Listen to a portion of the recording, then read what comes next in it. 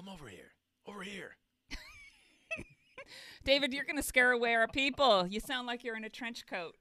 Maybe I am in a trench coat. All I was trying to do was get people to join us today. I get it, but I'm going to take it back for now. How Maybe does a that good sound? idea. Great. Yeah. In the spirit of gratitude and sharing, I'm going to invite everyone to join us virtually. Word. I can't tell you how much it means to us that you stop by, and you're welcome to stay, but we've got to get down to business. Did somebody say business? Yes, clearly it's Monday, and Monday in Kiteland is brought to you by Business Management and Leadership. And today's gift is brilliant, if I do say so myself. It's a little gem on leadership. Hit me. There is one bone in your body that predicts success, your chin. In the face of failure, if your chin remains up, you will succeed. The moment it hits your chest, it's over. Yeah. Be encouraged, not defeated. Shoegazing after your roadblocks, we fix that. You know, Michelle, if there's one thing I can't stand about watching sports, it's when I see athletes who have reached a pinnacle point in their careers, the point that only us mere mortals dream of. Yeah, earning that type of money that the rest of us couldn't even make in 10 lifetimes. Yep, but when the chips are down, chins on their chest, and they're inviting defeat. And David, to be clear, there is a huge, massive difference between graciously accepting a defeat after the clock has run out. And accepting defeat while there's still time to play. If there's time on the clock. Yep, there is time to win. Yep. And I know you, as a leadership coach, it's so easy for you to translate all of these life experiences from the field into practice in the world of business. 100%. One of my keen observations that I've applied with much success is the notion that there are two ways to lose. Sure, and since we are all doing our best not to lose, this, I bet, is where the ears tend to perk up. Exactly. On the field, I'm of the opinion that it's easy to distinguish the difference between the other team winning and your team losing. So wait, what did you just say? Yeah. To the casual observer, while on paper the outcome is the same, the way it happened is of extreme importance if you intend on preventing the next loss. Now, the distinction comes in between handing over a win to the other team versus the other team coming at you hard and taking it from you. It's no secret that as a close second to being a father, coaching is my favorite role. Some of my most cherished memories come from the field, the diamond, and the stage. Ooh, and I bet this next story comes from the diamond. It does indeed, so dust off your mitt. Grab a handful of spits. Ooh, salted or unsalted? I'll take the barbecue sunflower seeds, thank you. And grab some pine. Ooh, this must be a tale from the dugout. Yeah. You know, Michelle, I took my role as girls softball coach incredibly seriously. These ladies were not just there to learn how to throw, catch, swing, and cheer. Of course not. They're there to translate all of these philosophies of team sports to real life. Yeah, literally for the rest of their lives, whether it be in personal relationships or in business. Sure, they're there to gain self-confidence and to become servant leaders and to grow. Oh, man, and I watched them grow so much in such a short period of time. Sure, and as the coach, I bet you were their role model for future behavior. No, I know I may not look like a big-time coach or leader, but that is true. And I'll tell you what, it made me sick watching some of my opposing coaches displaying just shit behavior. Yelling at their players, arguing with the umpires, tossing equipment around the dugout. I mean, literally tossing equipment around the dugout in front of these girls. And then getting red in the face when we would obliterate them, declaring that the outcome wasn't fair. How sad that those poor players were not getting a role model that would set them up for success in the future. Right. So sad. No, it was. It's pathetic is what it was. But in contrast to that, I made damn sure that my ladies understood that the common goal was to have fun. Michelle, do you remember what I would ask the players before each and every game? I do. Is it more fun to win or to lose? Yeah. And what did they scream in unison? In unison, they would scream, win. Absolutely. And that became our opening cheer. And win, we did. Season after season. Sweet. Trophy after trophy. Yep. And here's a bit of a brag. I'm sorry. No, you're not. Yeah, I'm not at all in the slightest. The winning got to the point that there was an accusation that the teams were unbalanced, that perhaps there was recruiting going on behind the scenes. Like you were putting ringers on your team? Yeah, pshaw. And of course, there was none of that happening because it just didn't work that way back then. But I bet you were flattered by these accusations. Extraordinarily flattered. Yeah, and you're right, Michelle. The truth was that the players were chosen by the neighborhoods they lived in and The league was creating the rosters. Right, not the coaches. Exactly. Like they are today. Yeah. Yeah, after I left.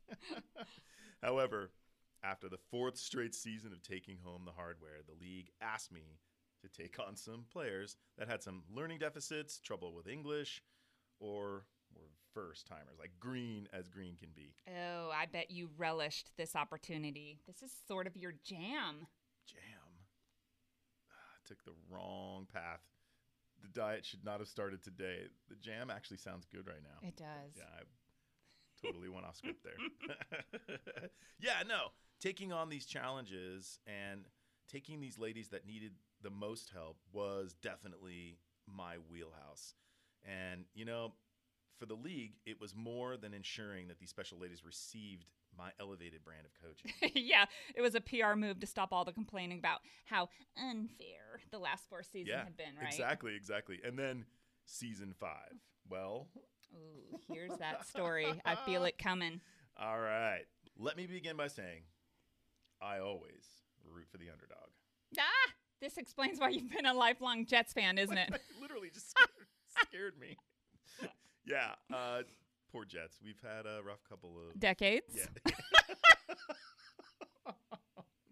Anyway, when the teams were selected and I received my roster, a good-natured jab was sent across the table from a few of the opposing coaches. They collectively agreed that it was going to be good for me to see what life was like in the basement. Ouch. Yeah, right? A nice euphemism for being in last place. Yeah, so I took it. I laughed along with them, but I was secretly thinking, challenge accepted, mother. Watch your mouth. I stopped short. So I thought, you know what? I'm going to show these jerks that quality players is not what wins championships. It's quality coaching, transforming these players into champions. And thus, your mission was born. Roger that.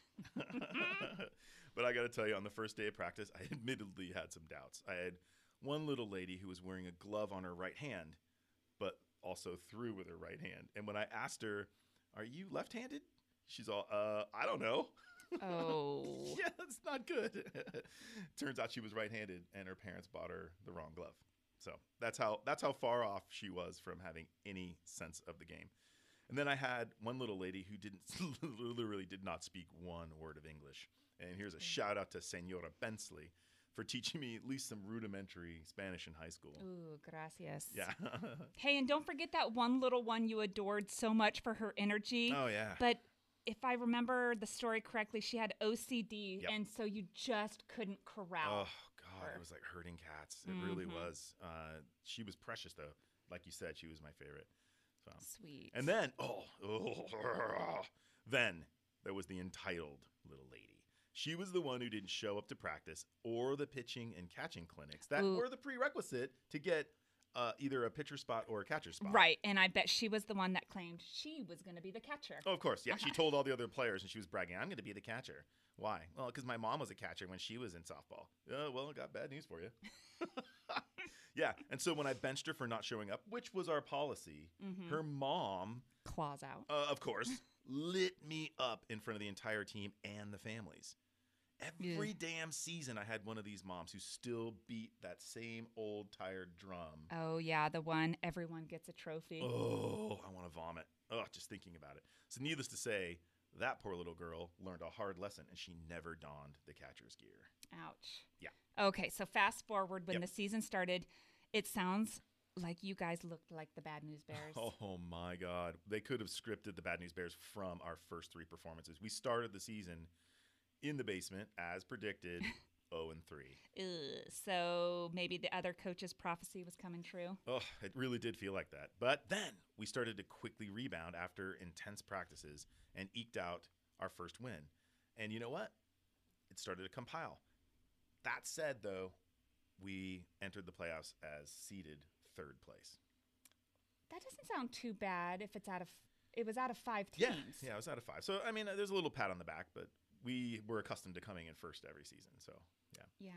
Well, you know what? Pre-game was my strength. It kind of still is, isn't it? It is. It is your major strength. It's your superpower. Superpower. What is your superpower? Pre-game. Is that why you have a PG on your shirt? Yeah. Well, that got weird. Anyway, I gathered the girls out in the outfield grass, and we had our typical powwow. Yeah, you took an inventory of their confidence. Yep. Probably squashed all fears. Absolutely. Nothing's changed, right? Right. I reinforced that no matter what the score was, we keep our chins up and show the same amount of enthusiasm and hustle. And we literally practice this in drills in practice on the field prior to games. Yeah, you got to. Yep. So, game 1 of the playoffs. It was over in the first 2 innings. Our star pitchers shut their batters down with authority, effectively draining our opponent's morale. Sure. And when I say our opponents, I'm really talking about their coach.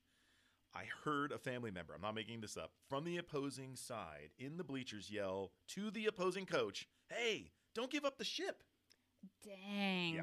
Did you recruit her for assistant coach? She gets it. Man, she should have been the coach, really. Yeah. I mean, unbelievable, right? Yeah. All right, so flash forward. We won the first playoff game. Now we're in the championship game. I got my girls fired up. Oh, and I know that voice. That's the actual cheer you actually take into the business world. Shh, that's my secret weapon. Don't tell everybody. But it does work. It's so effective. Oh, my God. So we started out rocky, leveled off a bit, but by the late innings, it was not looking good. We were literally in a do-or-die situation where my closer could not allow even one run to be scored. So my ladies, even though we were far behind, rushed the field as if they were ahead by the same margin that they were behind. I heard a comment from one of the damn douchey dads from the opposing team in the bleachers say, "Oh, that's cute. They have no idea that they're about to lose." So I looked over at him, made eye contact, and I shot him a wink. Yeah, I can only guess you didn't like that little comment. He did not. Fuel I for the hated it. fire. Yeah, what a jerk. Of course, he didn't like my wink either. So now we're even. Yeah. So I decided, strategic move, I'm going to put my closer in an inning early. Okay. And let me tell you, she wasn't expecting it, so she was extremely nervous. She was already nervous as it was, and she didn't have to tell me. I could smell it. She had terrible gas when she got nervous. And so, we laughed about that. Okay, yes, I know who that player is. Oh, my God. Shh. She's probably listening. Now she's going to get mad at me. Yeah, so she faced the heart of their lineup. 2 of these batters had already hit a home run each. The first batter, she was such a punk. She stared our closer down and then spit on the plate. So that just fired up my pitcher. 3 pitches later, she was sitting on the bench wondering what the hell had just happened. Nice. Yeah. The second batter was dispatched with 4 pitches, which was kind of a surprise. And then the opposing dugout, you could almost hear like a vacuum. The excitement, the morale, it was just leaking out. The third batter comes up. Now, this batter was the one that held the home run record for the season. Okay. But she completely seemed unfazed. I mean, you want to talk about a player. She got up. First pitch hits a towering shot into right field where my least talented player was positioned. Okay, so I can only imagine everyone holding their collective breath as the ball skyrockets directly at her. Wow, that was good. Thank you. Yeah. What a great visual. So, to continue on that visual, she lifted her visor, got under the ball, and with 2 hands, finally, with 2 hands, she finally used 2 hands, clutched it firmly in the glove. Crowd erupts. Absolutely. And to make matters even better, it was our at bat, and we had the momentum. Damn straight. Mo is a big deal. Our first 4 batters were walked. So they walked in the first run, and then the wheels completely came off. They actually never got the 3 outs. And in our league, the limit for runs in an inning was 6. So they didn't have to get the 3 outs. Once you scored 6 runs, the inning was officially over. It was over, right. So now we were holding on to a 1-run lead. We'd never had the lead in the game thus far. So all we had to do was keep your lead. Absolutely. I couldn't help but look back at the dad now who made that initial jackass comment earlier. He was nervously stuffing a hot dog down his throat, wouldn't give me eye contact. Of course not. Anyway, I shouldn't be distracted by that, but I was. So I gave my pitcher special instruction when she hit the mound. Okay.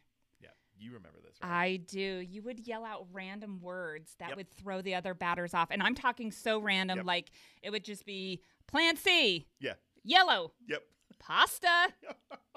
They were decoy words. They had no meaning behind them whatsoever, but the batter would hear them. He'd be like, what's going on? Right. You got in their Totally head. In their heads. Yeah. Yeah. So, and that, by the way, was my pitcher's idea, not mine. So, yeah, I'm not going to take credit. Our strategy worked, though. She mowed down the first two batters, and it was down to the final out. The opposing coach, well, he started freaking out and then removes himself from the decorum of being a coach. And as the last batter steps into the batter's box, I'm not making this up, Michelle. You know what he yells? What? He yells, "It's all on your shoulders." Jesus, that's cringeworthy. I couldn't freaking believe it. And the families were like, "What the hell did he just say?" The poor girl now was just like putty. You could see the bat shaking in her hands. So I took the opportunity and I yelled out to our pitcher, "Snake oil." That had to get a smile. It just made it worse for the poor batter. So yeah, she nodded affirmatively and then took the mound, stepped on the rubber, wham, wham, wham. 3 pitches later, dust was flying everywhere as a pile of incredibly enthusiastic underdog ladies piled on top of one another. And the rest is history. Yes. God, this win meant so much to so many, it sounds like. It meant everything to us. Sweet. Oh, my God. And I know you had a tradition of sorts with the other coaches after this type of victory. Yeah, right. Oh, my God, I forgot. Yeah, so after the championship game, it was tradition that the winning coach would buy the first pitcher for the losing coach. Oftentimes, there was a lot of pitchers because it was, a little rough to lose, right? So I was happy. I showed up at the pub first, of course, and I was questioning whether he was going to show up. So over some beers, do you know what he asked me? What did he ask? How the F did you do that? You had some of the worst players I've ever seen in my life. Oh, my God. And how do you respond to something like that? I was like, yeah. So I laughed, and you know what? I'm an honest guy, so I freaking told him the truth. I said, I never gave up on my players, and they never gave up on themselves. We kept our chins up, and the key was that morale never dipped. Not that he heard that, but No. what was his reply? No, here I am giving a Yes, huge yes. wisdom bomb, and you know what he says? Enough of that psycho mumbo jumbo bullshit. How'd you really do it? Yeah, he is clearly not getting it. Not even close, yeah. So, that's when I lied to him, just to get the conversation over with. I'm like, practices. Lots and lots of practices. And then chugged my beer and left. That's a beautiful story. Why, thank you. I love it. Lots of wisdom bombs dropped today, Michelle. What were some of your mic drop moments? I would challenge our listeners to take an inventory if they're underestimating their morale. Yeah. Really take a hard look.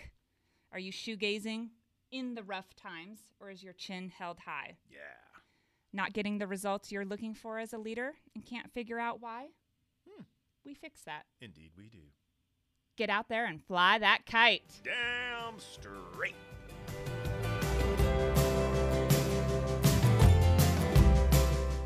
Hi everyone. Thanks for tuning in to today's Gift of the Day. Check back tomorrow for another gift from your friends at the Red Kite Movement.